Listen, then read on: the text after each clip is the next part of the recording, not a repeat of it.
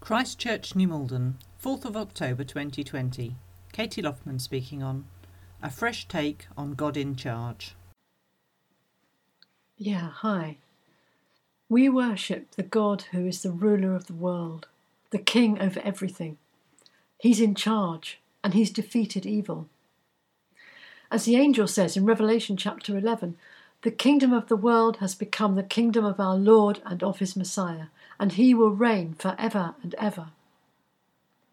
We believe this in faith, but sometimes it's hard to see in the world around us.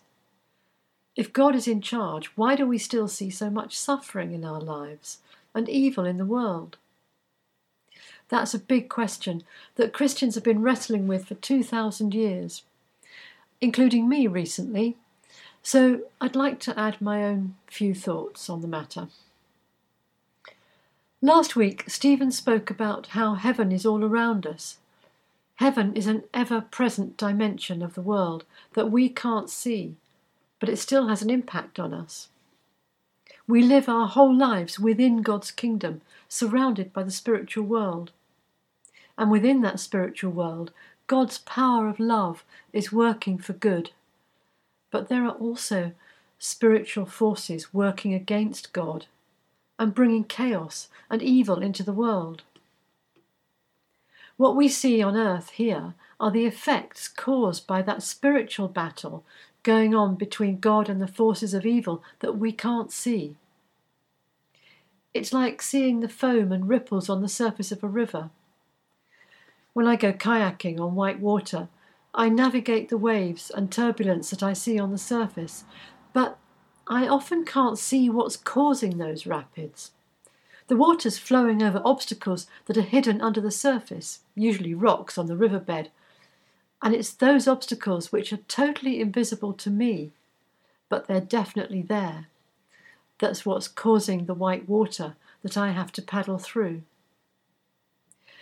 I think the evil and suffering that we see in the world is like that white water. It's an outworking of a struggle that we can't see, the struggle for power as evil rebels against God's rule and tries to take control. We can't see that struggle, but we feel its effects on the world. At times, we see God's love clearly winning, transforming a situation with his healing and his peace.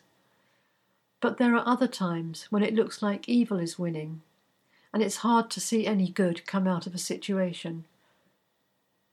Sometimes even our efforts to do good seem thwarted as each solution creates a fresh set of problems.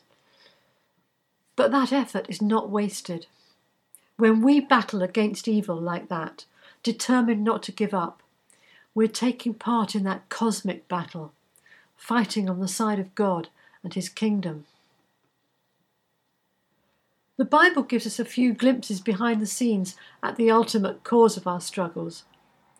The book of Revelation gives us a look at the rocks on the riverbed that are causing all the turbulence in the world. The various evils of the world, such as oppression and materialism, are portrayed as different monsters who are attacking God's people in a desperate bid to win them away from God.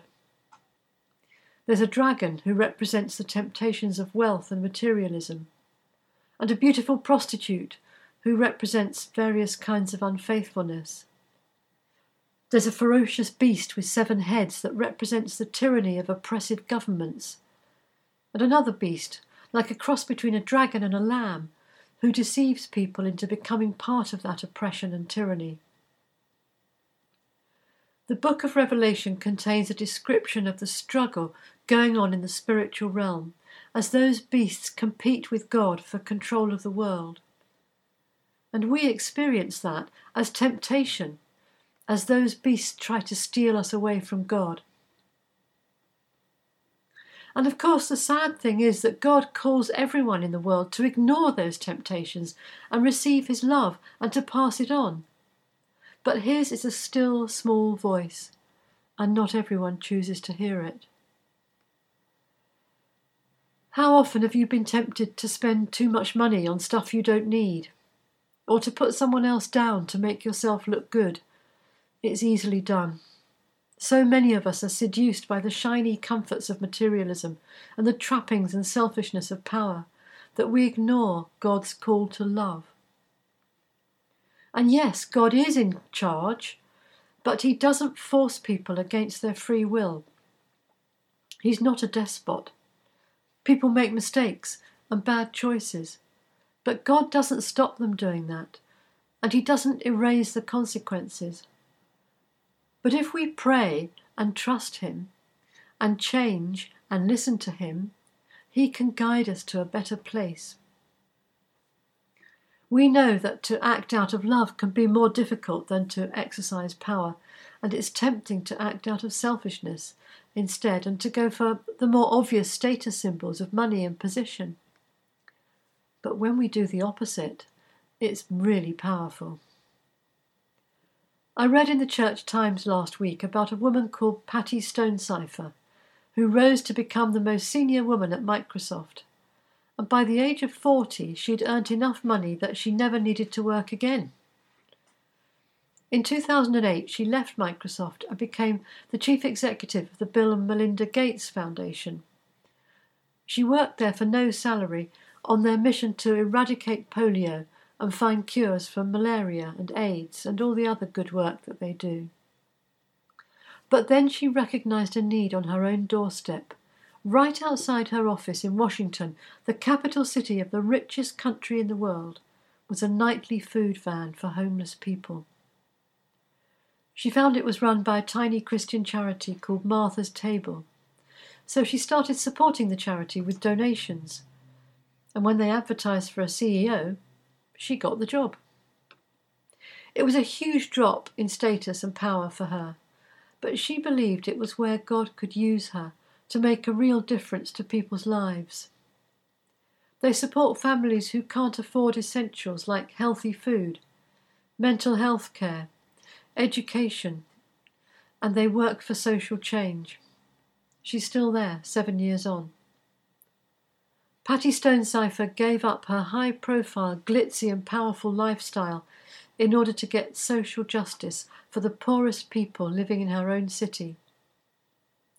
There's a cosmic battle going on in the spiritual world, and Patty Stonecipher and Martha's Table are beating back some of that evil, loosening its grip on people by bringing God's kingdom into people's lives with their love and their sacrifice. When we think about changing people's lives like that, we can see that what makes a difference is love. The practical love that it takes to spend time with people, cooking for them, educating them, looking after their children, understanding them. With love like that, people's lives change. Some of the evil and injustice that had a grip on them is destroyed, and they gain a greater level of freedom and peace of mind and dignity, and God's kingdom comes to that place. When that happens, we can see quite clearly that love conquers evil. It's copying the approach that Jesus took, working in people's lives to beat back the injustice that was crippling them. But you see how I'm talking? It's hard not to talk about this using the language of violence, of battle and victory and defeat. I said, beat back, destroy evil. We talk about God conquering evil and fighting for good. These are all warlike terms. But that language is really not appropriate for God's way. We have to be careful we're not fighting evil with evil. If we try that, we make things worse and it becomes an arms race. No, the only weapon we really have is love. That is what God's power is. His superpower is love. And love is a quiet, slow thing, often hard to notice.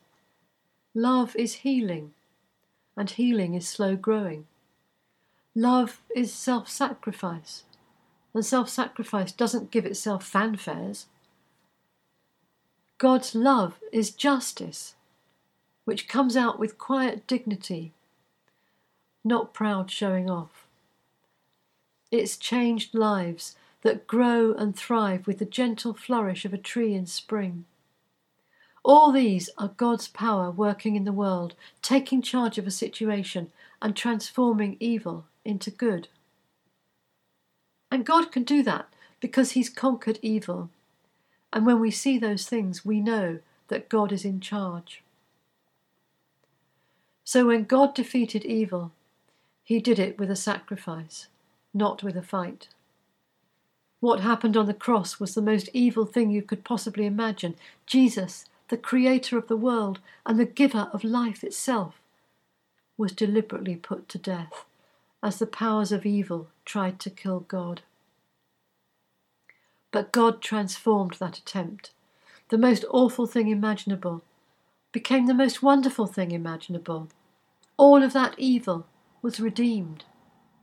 The broken down unity between God and humanity, between heaven and earth, was restored. And it was the end of death, not only for Jesus, but for all of us who follow him. So with death gone, the only outcome is resurrection and eternal life. We know that Jesus could have refused to go through with it at any time.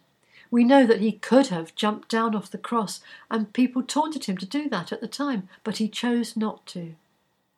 It was his love for the world that held him there.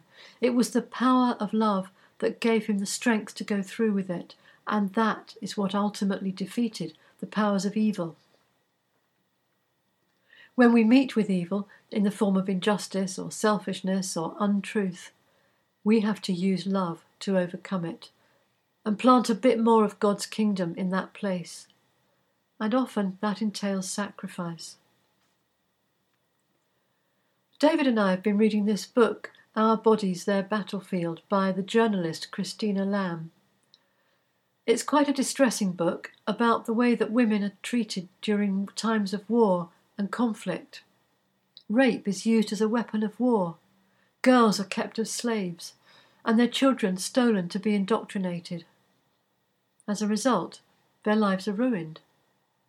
But even in the midst of this awful story of horrendous suffering, there are glimmers of hope. Survivors who make their way to a place of recovery and healing, and doctors and campaigners who fight tirelessly to get justice for the women. God is in charge, but he doesn't restrict the free will that he's given us. He's working to bring redemption, and he calls people to that cause. If evil was in charge, there would be no recovery, no hope. And we are part of that cause when we too make sacrifices. When we sacrifice our ability to take more than what's rightfully ours so that others can have enough. We sacrifice the right to be right as we resist the temptation to oppressively hammer home a point. And some, like Patty Stonecipher, sacrifice income and status and time in order to raise up those who have nothing. Each of those sacrifices is an act of love, and it brings redemption to that situation, and it demonstrates that God is in charge right there. Because God is not a despotic, micromanaging dictator. He doesn't force people to do the right thing. But when we choose to do what's right, he works powerfully through us, gently and lovingly weaving golden threads through every situation and making it more bearable. That's how we know that God is in charge, despite the evil we see around us in the world. Because if he wasn't, there would be no hope, no healing, no end to any of it. The world would be a very bleak place indeed. The fact that ill people get better at all shows God's healing is stronger. Times of suffering come to an end because God limits them. Even the most traumatic experience can be lit up by moments of laughter and hope. People who've done bad things can change, and at the end comes redemption and something good. All of those are quiet, unobtrusive dawnings of light, and they show that God is in charge, not as a despot fighting evil with evil, but as salt that preserves and flavours food, and as light that dispels the darkness in the world. Evil doesn't win. As Paul says in our reading from 2 Corinthians 4, Sometimes it gets us down, but it doesn't have to defeat us. And meanwhile, in the spiritual realm that we can't see, evil continues to rebel against God's rule, struggling against the redemption that God offers, throwing up rocks in the riverbed that cause our own turbulent struggles on the surface of the world. But we know it's already defeated, and these are its death throes. We pray for God to deliver us from evil, and on one level, He already has, which is why Psalm 23 can tell us we don't need to be afraid of any evil, and a table has been prepared for us with a wonderful banquet where we'll celebrate with Jesus, unmolested. But Jesus knows how easy it is for us to give in to temptation and fall into evil.